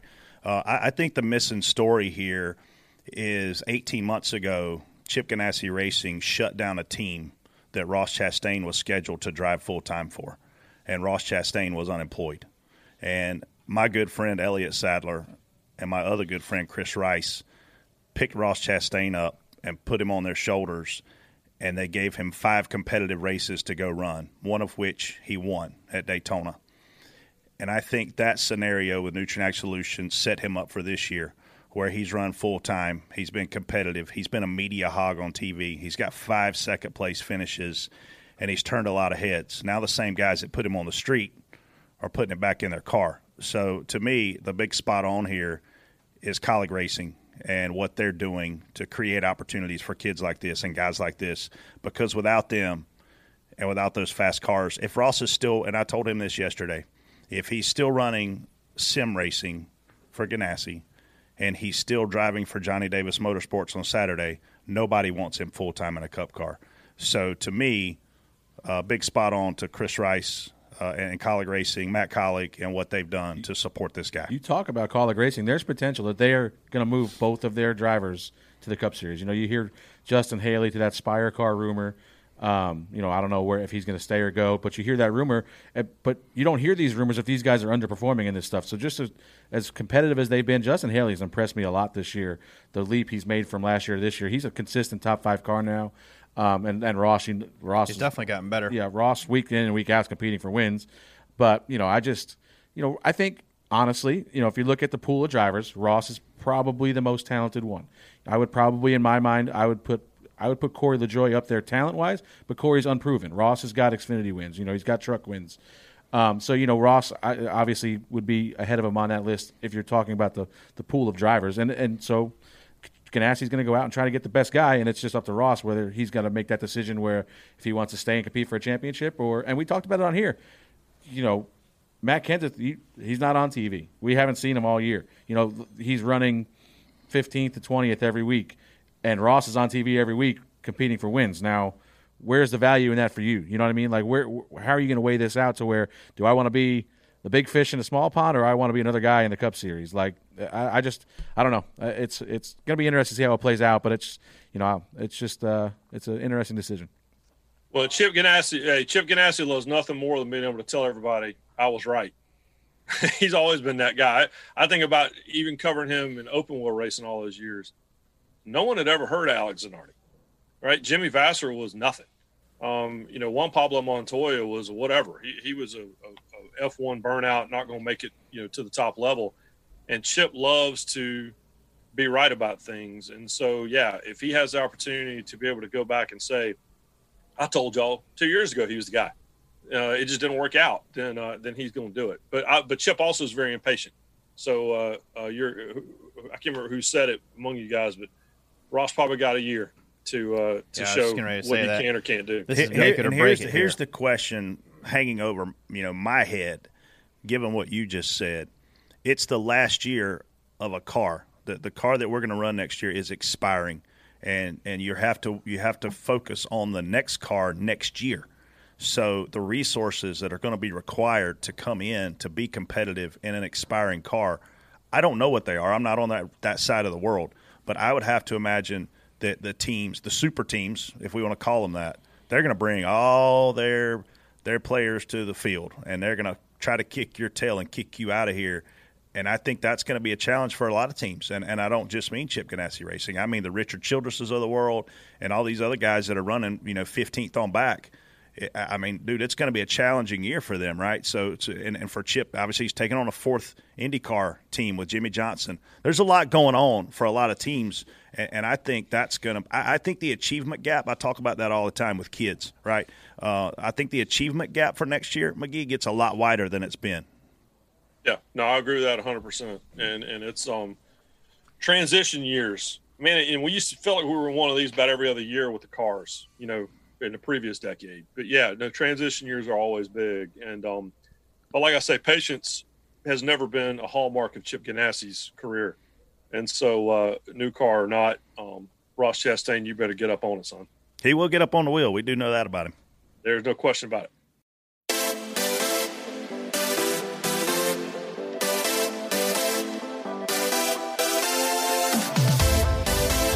All right, it's time to hit the gas and take our Xfinity speed from the track to the studio. Let's jump into our weekly Xfinity Fastlane segment where we'll ask the guys 6 questions and time each person to see who can answer the fastest and how many they can get right. Freddie, as the champion of Xfinity Fastlane, you're up first. Go ahead. I'm ready. First question, how many stage points has Bubba Wallace scored in 2020? You finally got a hard question. Congratulations. 6. Which Chevy finished highest on Saturday? Chase Elliott. How many career Xfinity Series wins does Chase Briscoe now have? 10. 8. Who asked, do you like green eggs and ham? Who? Dr. Seuss? Who is the oldest Kardashian sister? Courtney. How many years did Prohibition last in the U.S.? 8. Is it 10? It's 13 years for Prohibition. What a bunch of idiots. Why would you prohibit booze? Bubba has scored 17 stage points so far in 2020. Damn, Reddick Freddie. was the highest stage So you're not as finisher. bad as you thought. Briscoe has 9 wins, and Sam I Am said, do you like green eggs and ham? TJ scored more than one race. Well, Dr. Seuss technically said it, didn't he? Yeah. Through somebody else. He was the author. He was the author. See? He didn't say it. He said it. through Sam I Am. It's a technicality. Dr. Seuss said it. You can protest. You can file a formal complaint. I will if file you a like. formal complaint. He actually does say right after I do so like green eggs and ham, Sam I am. I mean, he kind of says that right afterwards. It's been a while since I read all green eggs and ham. All right, Brett, you're up next. Oh, great. All right, Brett, first question. Who finished directly behind Clint Boyer on Saturday? 21 car. Who scored their first top 10 finish of the season on Saturday? Daniel Hamrick. It's not even the Cup race. How many cautions did the Xfinity Series race have? 2. What does the acronym IK... Wait a minute. Now, is a caution a stage break or is that different? Every total cautions. Well, you didn't say that. You said cautions. Cautions. Go ahead. Sorry. What does the acronym IKR stand for? I know, right? Who is Lightning McQueen's love interest in the film Cars? I have no idea. While in play, how many players are on a water polo team? 7. What? That was such a swing in the dark. I played water polo. Who are you talking about? In what? My little kiddie pool. I'm just My surprised. swimmies I'm on. just surprised the horses don't drown. I have my swimmies on. Jesus. What a You want lucky... to play later? Yeah. Come on in. The water feels nice. Is it warm? So Ish. Chase Elliott finished behind Clint on Saturday. Ryan Preece scored his first top 10 finish. The Xfinity Series race had 7 cautions, and Sally is Lightning McQueen's love interest in Cars. Oh, that girl. Jason knew all these without looking them up. Yep. Cars. I'm a big Cars guy. All right, TJ, you're next. Yeah. You ready? Good luck. Yeah. How many playoff points does Joey Logano have starting the next round? Time's up. 36. How many laps out of 500 did Quinn Hoff complete on Saturday? I almost spit my water out. 452. Who led the most laps in Friday's Xfinity Series race? Ross Chastain. What does the W in SWAT stand for? No idea. Who sang the song Poker Face? Lady Gaga? My poker face. How many keys are there on a piano? I don't know, 110? Damn, dog. That's a lot of keys. Shoot, I seen Congratulations, Brett. You are the victor this week. Hey, congratulations. Logano has 22 playoff points entering the next rounds. Quinn Hoff completed 483 of Is that 500 Huff? laps. Jason, are you saying that right? I don't know. Is it Huff. I think it's Huff? Huff. Huff? Huff. It's Huff the Magic Driver, remember? Huff the Magic Driver. Justin Allgaier led the most laps in the Xfinity I Series race. should have guessed that. SWAT, the W stands for weapons, and there's 88 keys on piano. Yeah, that's close. You weren't close. I mean, how many would you guess? 88. Yeah. You idiot. Did you learn that? What an idiot. Did you learn that on your water polo team? We played it underwater. We're always thinking fast on Door Bumper Clear, and so was runner-up KFB, Kyle Busch, because he had this week's Xfinity fastest lap at Bristol. You know something else that's fast? Xfinity X5. It is, and it's more than speed too, TJ. It's reliable, it's secure, safe, and you're connected throughout your entire home. Speaking of Xfinity, follow @Xfinity Racing on Twitter and stay connected with exclusive behind-the-scenes NASCAR content. Shout out to Xfinity, premier partner of NASCAR and our podcast. Ask DBC. Send in your questions 24/7 on Twitter using the hashtag AskDBC. Ask DBC, and we did have a lot of better and more questions this week, so I appreciate everyone sending their questions in. TJ sent out that tweet in 2016 asking for him, so Yep. we finally Yeah. got him. Thank you so much, TJ. Most of the questions, never mind. I'm not going to bring it back up. All right, first question I from love this part. West22_4. Did the decision not to reapply the traction compound at Bristol help to produce the ability to move around more than in years past? Man, I like the surface, to be honest with you. I felt like typical Clint, right? He picks the top on a restart.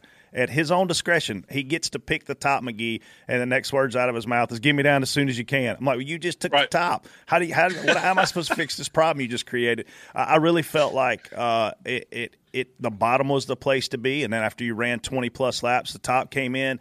It's a wonderful racetrack. This is the best racetrack that we have on the circuit in terms of creating the ability to run anywhere we want to run on such a really small surface, a half-mile racetrack. I wish the tire would still fall off a little bit more. I mean, we're out there running 150-plus laps before we really see a guy get in tire trouble. But outside of that, man, big fan of the surface.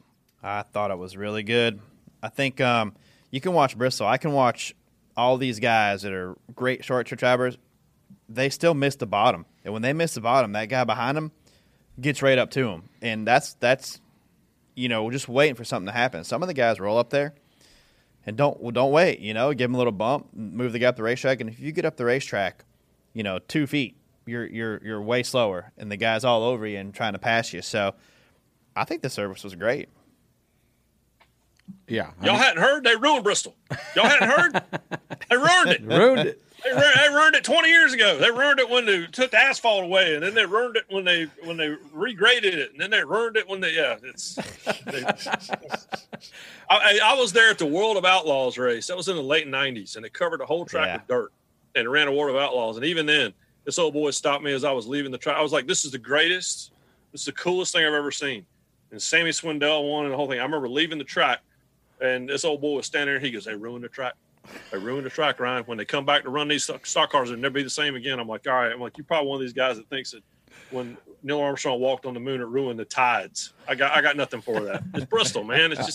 I love it. It's a high bank short track, man. Like we talked about, you guys said it. It was bottom dominant to start. First part of a run, you got to get to the bottom. Then it quickly moved up to where you could see, like the 18, I feel like it was one of the first ones to make the top really come in. Oh, way up there in the beginning. He took off, and he started hauling ass. And then everybody started following him. And then it was like late in that run when we were getting towards the end of that long tire run, it seemed like the bottom came back in. I know you guys, Clint, was rolling the bottom really well. He drove up into the top 5. Priest is another one that I thought was doing a really good job.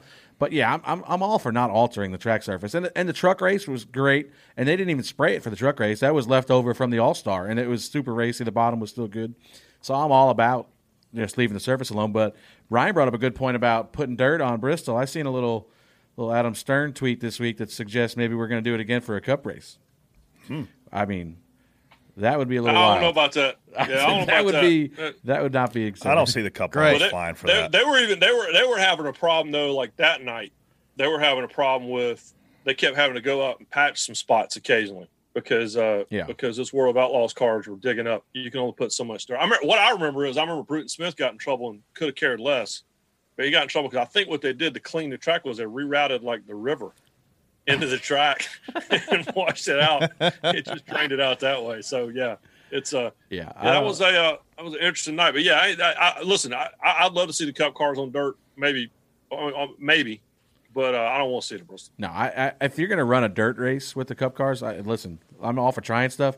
We need to go to a place that's a dirt track. Go to Knoxville, go to somewhere, an established dirt track. We don't need to be trying to convert one of our tracks into a dirt track. I don't even know. The one time I covered the Arca Bondo Marhide series on a dirt track was it like is it the Springfield Mile? Yeah. I still can't believe what the hell I was looking at. I was like, and big surprise, Frank Kimmel. I was going to say, who won, Tim Steele or Frank Kimmel? Yeah, Frank. Yeah, I think if you're going to run a dirt track, I think the only place it's going to it's got to be Eldora, man. It's got the banking. You can. I feel like a place like Knoxville, they're going to form. We're going to lay rubber down. They're going to run around the bottom, and you're not going to. At Eldora, man, I think Eldora agreed with you. I think Eldora wanted one of the bigger series, and I think that's created a problem for Eldora. I think if you're going to do it, that's the racetrack. I agree with you 100%. They're in a cooler dirt track, other than Lancaster, South Carolina, on the planet. Oh, there you go now. There you go. We'll take him down to Lancaster.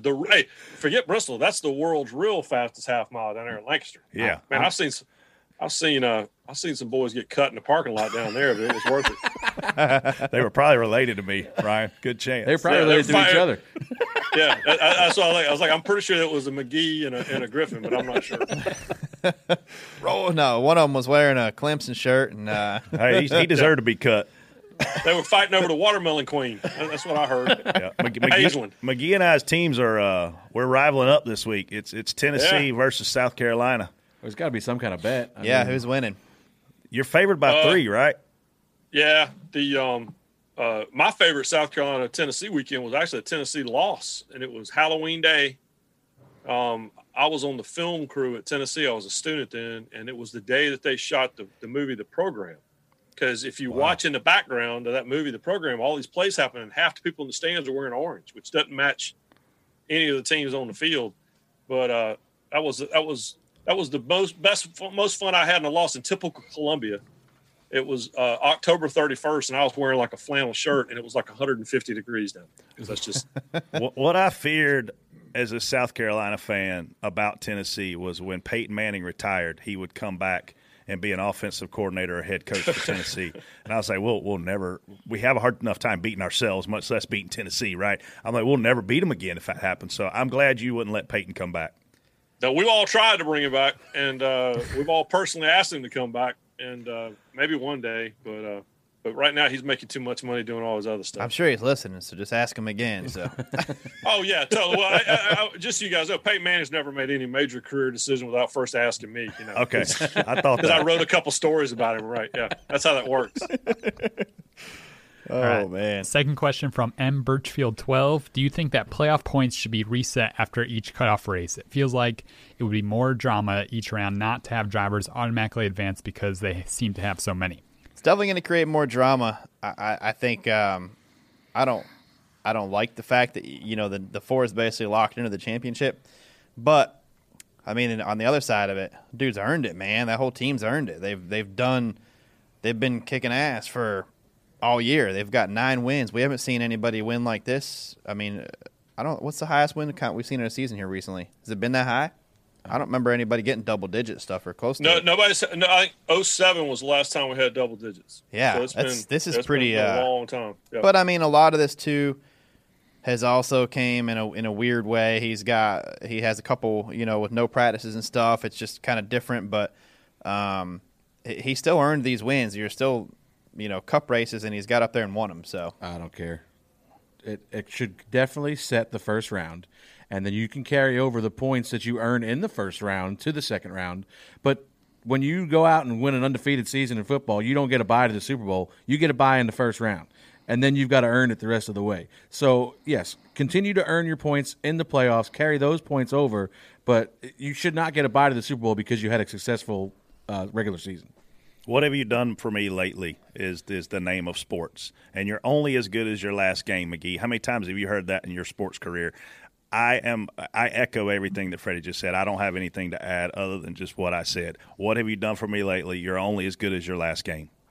Yeah, and you get a bump. I mean, I don't have a problem with what's essentially a first round bye, which is but if you're the best team, and the 4 is, then okay, then in theory you should continue to have success, and that should get you to the end. But I have no problem with if the Patriots go 16-0 and they make the playoffs and they lose in the first round. They, you know what, or they get a bye and then they lose. Well, then you should have taken care of business. So yeah, it'll get you there, and I don't have a problem with it being weighted in their favor because a regular season should be rewarded. If you're the regular season champion, particularly if you've dominated, you should be rewarded. But yeah, but once you get down to when the whipped cream hits the mix master, as my dad likes to say, then you need to be able to take care of your own business. We didn't have that saying in Long Island, believe it or not. I mean, if you're in a situation where you could literally sit out a race after a points reset and still be the points leader the following week, yeah, to me that's not right.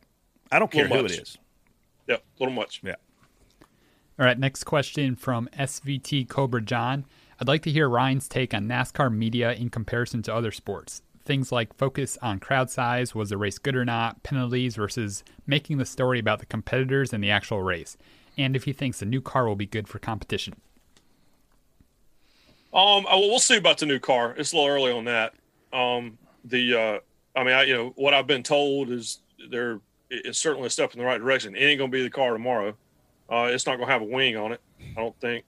So we'll be all right. We'll be all right with that. We're not going to look like Fast and Furious 9 out there with those carbon fiber wings. Yeah. But to the other point, it's an interesting time for sports media in general. I mean, just this last week, Ed Harden, who's won the North Carolina Sports Writer of the Year a zillion times, was laid off from the papers in the Triad. He's been a NASCAR columnist forever. So it's a tough time. The media core in NASCAR and motorsports in general is a lot smaller than it was 10 years ago. There's only a handful of national writers. But I'll say this about the question about crowd size and all that stuff. That happens everywhere. I have always believed NASCAR is the only place where I ever hear the phrase, is this good for the sport? I've written columns about this before. I don't ever hear in the NFL or college football or whatever, hey, Jeff Gordon's on SNL tonight. Is this good for the sport? Like, those conversations take place all the time in motorsports, and I don't hear it anywhere else. So there's a little bit more of an obsession with those things. But listen, there are articles written all the time about television ratings in every sport. With college football, when the season started Labor Day weekend with only a handful of teams playing, and we had the big Monday night Labor Day game, and instead of Florida State, Virginia Tech, or Boise State, Alabama, or whatever, it was BYU Navy, and the ratings weren't great, and there were a lot of articles written about that. So there's an attendance issue in the lower half of college football right now. I write about it all the time. So I think that NASCAR fans are focused on their sport, and rightfully so, and as a result, they think that these articles are only written there. But I'll say this, like the was it a good race thing, I mean, Jeff Gluck does that because that thing drives traffic and people react to it. And he gets a lot of votes on that thing every week. So it drives O'Donnell crazy. Yeah. But you know what? The people are checking in. I mean, and they respond. So, the people who are still Bob Parkhurst, Jeff Gluck, Jenna Fryer, utter, whether you agree with what they write or whether you don't, those people are out there. Dusty Long, Nate, they're out there, still out there every week when most people aren't. Yeah. When I was in the media center 20 years ago, it was standing room only. There's a reason all these racetracks built big, gigantic media centers, and now they are at best half full for most race weekends. Not Daytona, but for most race weekends. And so you can not agree with what the small, proud band of NASCAR national riders write, but you better be glad they're there because more and more with each passing week, the media core everywhere is getting smaller and smaller. So whether you agree with them or not, if they disappear, you're going to miss them. I don't have any issue. Obviously, I took exception to some of the stuff Utter's been saying lately, calling races snooze fest and stuff, because I feel like I just hate the fact that, people bring negativity to, or try to drum up negativity. But but Utter's there at least. He's at the racetrack. But you got another guy like my buddy what's his name from Yahoo, Bromberg. He doesn't even come to the races. So somebody like that drives me insane when they'll take shots at NASCAR when they're not there. They're not even. I feel like they're not part of the sport, but they have a column or they have whatever they're contributing to, and they take shots. I don't know. I feel like why would you bring negativity to a sport that you're covering? Yeah, but I get that, but and I think some people overdo it on the negativity. There's no question about that. God rest his soul. We all miss David Poole. I miss him every day. But David, a lot of days thought his job was just to make everybody mad.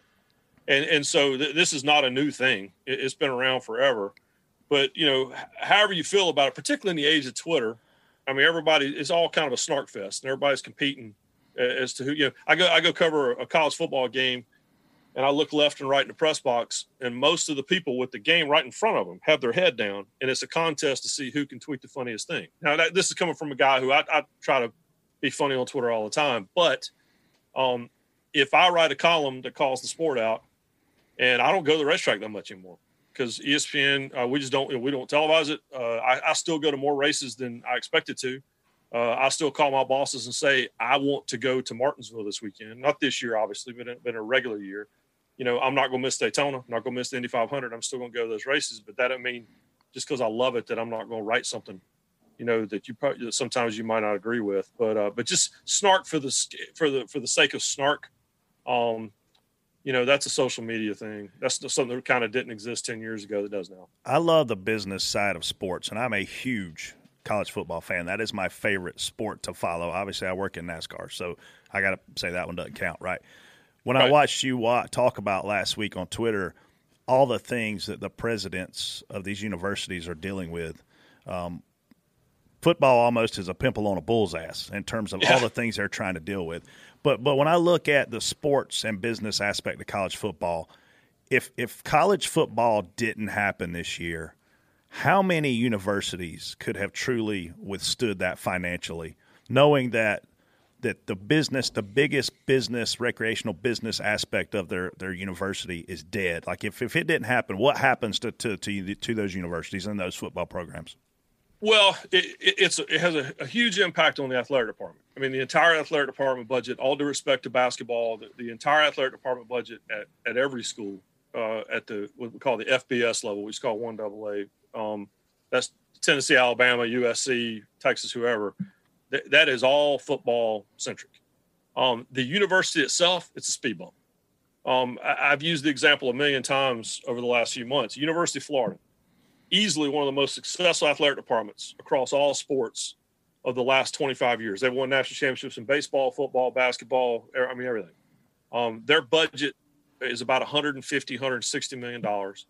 They have 110 football players. The University of Florida, just in Gainesville, not the system, has 55,000 on-campus students, and their budget is $6 billion. Billion. With a B. Billion with a B. Yeah. All this talk about the Big Ten. I looked it up. I looked it up not too long ago. Yes, football is super, super important at Ohio State, and athletics are super, super important at Ohio State. Their annual budget's about $8 billion. Wow. The budget for the athletic department isn't quite the $200 million. So for a university president, and you're talking again, I keep going back to my dad. We wrote a book. He was a university president. It was a Division II school, Wingate University, outside of Charlotte. He's president of school for 20 years. And Baptist athletics, College, great place to go to school. Yeah, there you go. But in the pie chart of his day, athletics was a tiny little slice of it, and the rest of it is dealing with faculty and dealing with all these other things. Now, there's no question that athletics affects, admissions. It affects applications to the school. It affects donations from alums. All those things. There's no question. There's a bigger impact than just the $150 million or whatever dollar budget.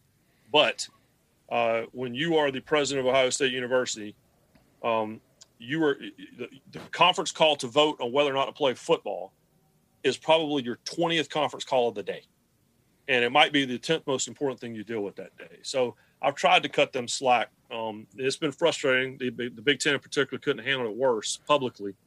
But yeah, it's a fascinating thing. But I tell you one thing that's really shocked me, and you guys deal with this on a daily basis, are people like my friends in the media center who think we know how the sport works of NASCAR, and we don't really know because we've never handled a contract. We've never been on the spotter stand. We've never sat in a motor coach or been in the car with the driver who's crushed because he finished third instead of winning the race and is going to lose his deal. I've never dealt with any of that. And I've been really surprised at how many of my really, really esteemed Hall of Fame colleagues in college football on the media side don't even know how universities work. And they don't even know how athletic departments work. but you've had to learn it now because of COVID. Man, I'm proud of you for all you've done in your career. Obviously, still a lot left to be done. Like I said, been friends with you a long time, man. Appreciate you coming on.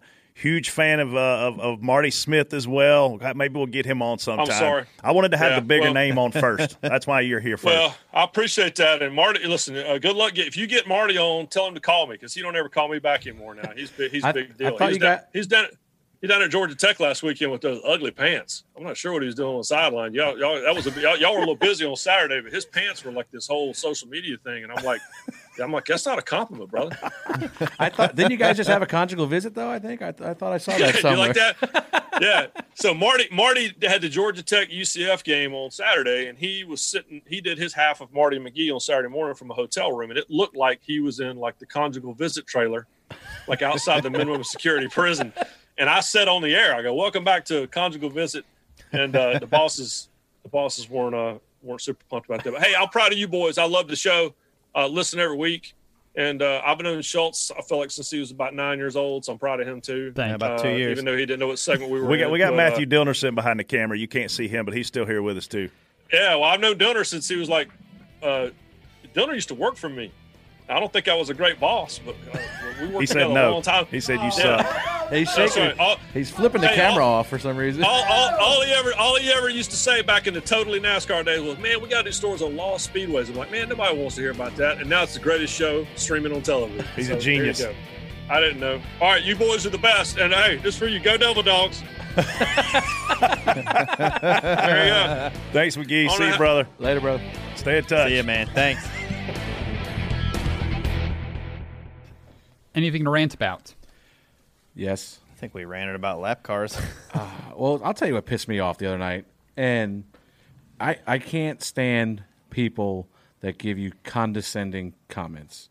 And what was driving me crazy the other night was the race director saying, "I don't know what your problem is. There's only 2 lanes to pick from. What's taking so long?" Like, it's just easy. Like, oh, yeah, we're just going to roll up to the box and go left or right. Like, for one, he's like, oh, it went way smoother. So, for context, as we're coming to the choose box, they had to wave off the green flag a couple times because they were still choosing as the cars were in the middle of the backstretch. So the race director gets on there and starts making comments pretty condescendingly, I thought, that was like, it's only 2 lanes to pick from. What's so difficult about that? They did it just fine the last 2 nights. Yeah, they just did it. Everybody else was fine. Well, yeah, they had 8 less cars for one to start there. And it's a lot goes into that. Like, for the whole lap before that, you're talking about scenarios of where guys are going to go, what position you're in, what the breakdown number is, where you're going to choose the top or bottom, and it's not as easy as just we're going to roll up to this orange box and go left or right, and it's going to be based off the guy in front of us or whatever. So just something like that when you're belittling something that we're putting a lot of effort into because it's causing you. I think at Martinsville, Bristol, it should be all right. We're going to choose this time. It's 2 to go at the line. All right, we've been calling for that forever. Get everybody to choose. Get them lined up down the backstretch. Now you're coming to 1 to go, and we're coming to green. Your only other option, in my opinion, TJ, is at these tracks, these short tracks, to move the choose V before start finish. And you call 1 to go on the backstretch, and we choose back there, or we choose coming out of 4. That's the only way to solve the problem because to Freddie's point, there's 30 people that really care which lane they're in the Cup race. Let's be honest. In the truck race and the Xfinity race, there's only about 12. Yeah. The other guys are just picking where they're picking to try not to wreck because they're out there not to wreck. So I kind of watched what was happening to create that, and you got guys that are playing games coming up to the restart deal. Like, if you got guys scrubbing their tires across 3 different lanes, the bottom, across the middle, and then all the way to the top, and then they get to the box and they swerve one side. I've seen a couple guys. I saw the leader do that a couple times. Exactly. Like, if you know where you're going to go, just start creeping up there so we can get it over with quicker. And you know where you're going to go. He's not making his decision right before the line. He knows where he's going to go.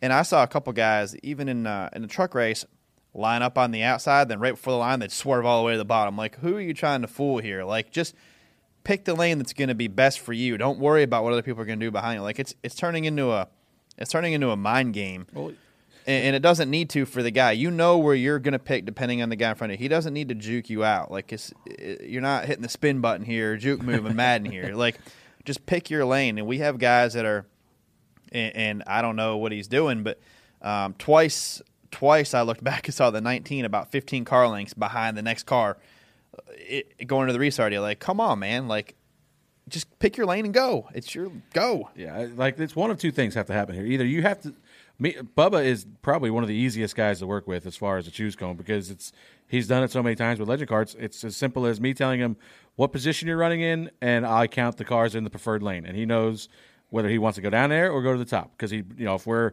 22nd, and 11 guys line up on the bottom, you're giving up a row. So you're going to go the other way, whatever. So can you text Clint that? we do the same thing. I mean, we count. We know we count the bottom. There's gonna be shorter cars on the bottom most time, so we count the bottom. But Clint, if I say 4 cars are on the bottom, you take the top. 4 cars are on the bottom. Hey Johnny, we just went to the bottom.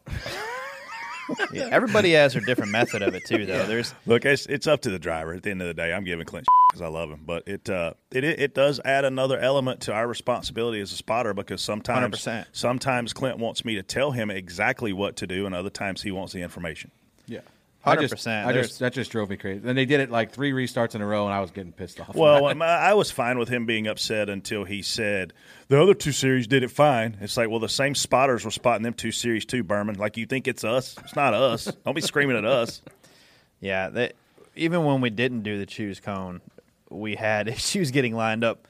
Hold the one to go because we couldn't even double up. Because David Hooch left. How are we supposed to choose? How are we supposed to make more decisions, now and get lined up? So, NASCAR's got that and a lot better. They've done a tremendous job of that this year compared to when they had to fill that void. And we're all learning this as we go, too, though. So I thought you already knew everything. No, not the choose cone. Never done that before in my life. There's no cone. Choose box, choose cone, V. Choose V. DBC picks. TJ, congratulations. You won at Bristol with Kyle Busch, but Brett still leads 11 to 10 to 8. So bad I told y'all I wanted Harvick, damn it. I still jinxed him. He didn't win because of me. Well, literally. I mean, y'all wouldn't let me have Harvick. I had the winner picked. So who's going first? Freddie? You're first. I can't decide. I can't either. I'm in trouble. There's 2 guys I want to pick. One I really kind of had circled, but he's had such a bad playoff that I don't want to pick him now. But I'm going to pick him anyway. I'm going to go Ryan Blaney.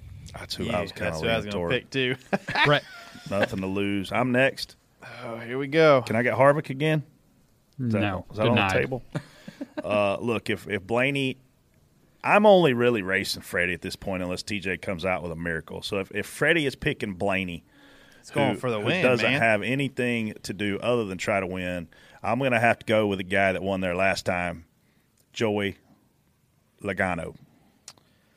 You thought I was going to say Joey Gase, didn't you? Oh, 100%. Yeah, I had you. Definitely had you. What did he win there Gase. last time? Slots? Man, I wanted Blaney for this one, but shoot. Taking all my picks. I don't want to pick ourselves. So who don't I want to I just win? picked you. I know, but who don't I pick want your to nose. win You can't pick here? yourself. We go with a guy that had a good run there last time. Gave up the bottom on a late race restart, but has some speed. I'm gonna go with William Byron. Willie B. Wow, 2 non-playoff guys. You guys are crazy. You guys are crazy. Hey, keep your do me a favor, everybody listening. Obviously, OfferPad plays a big role in our show, presenting sponsor. When you see those guys this weekend, they're going to make their debut in NASCAR. We need you guys to go to OfferPad.com and show them some love. I mean, when you see these sponsors come in, they're looking for a return. And in this case, they're looking for people to visit their website. So when you see OfferPad this weekend, you're probably going to see it a lot of the time in the Xfinity race. Go visit OfferPad. Show them some love. We need it. What a time to sell your house. I know. Go get an offer right now. Get out, then go buy another one with OfferPad. So many markets are booming in the suburbs and obviously in the South and in Vegas even. I mean, I got friends that live out there. And what a great time. So go to the website, visit OfferPad.com. We love you guys. Thank you. Check out Dirty Mo Media on YouTube, Twitter, Facebook, and Instagram. Dirty Mo.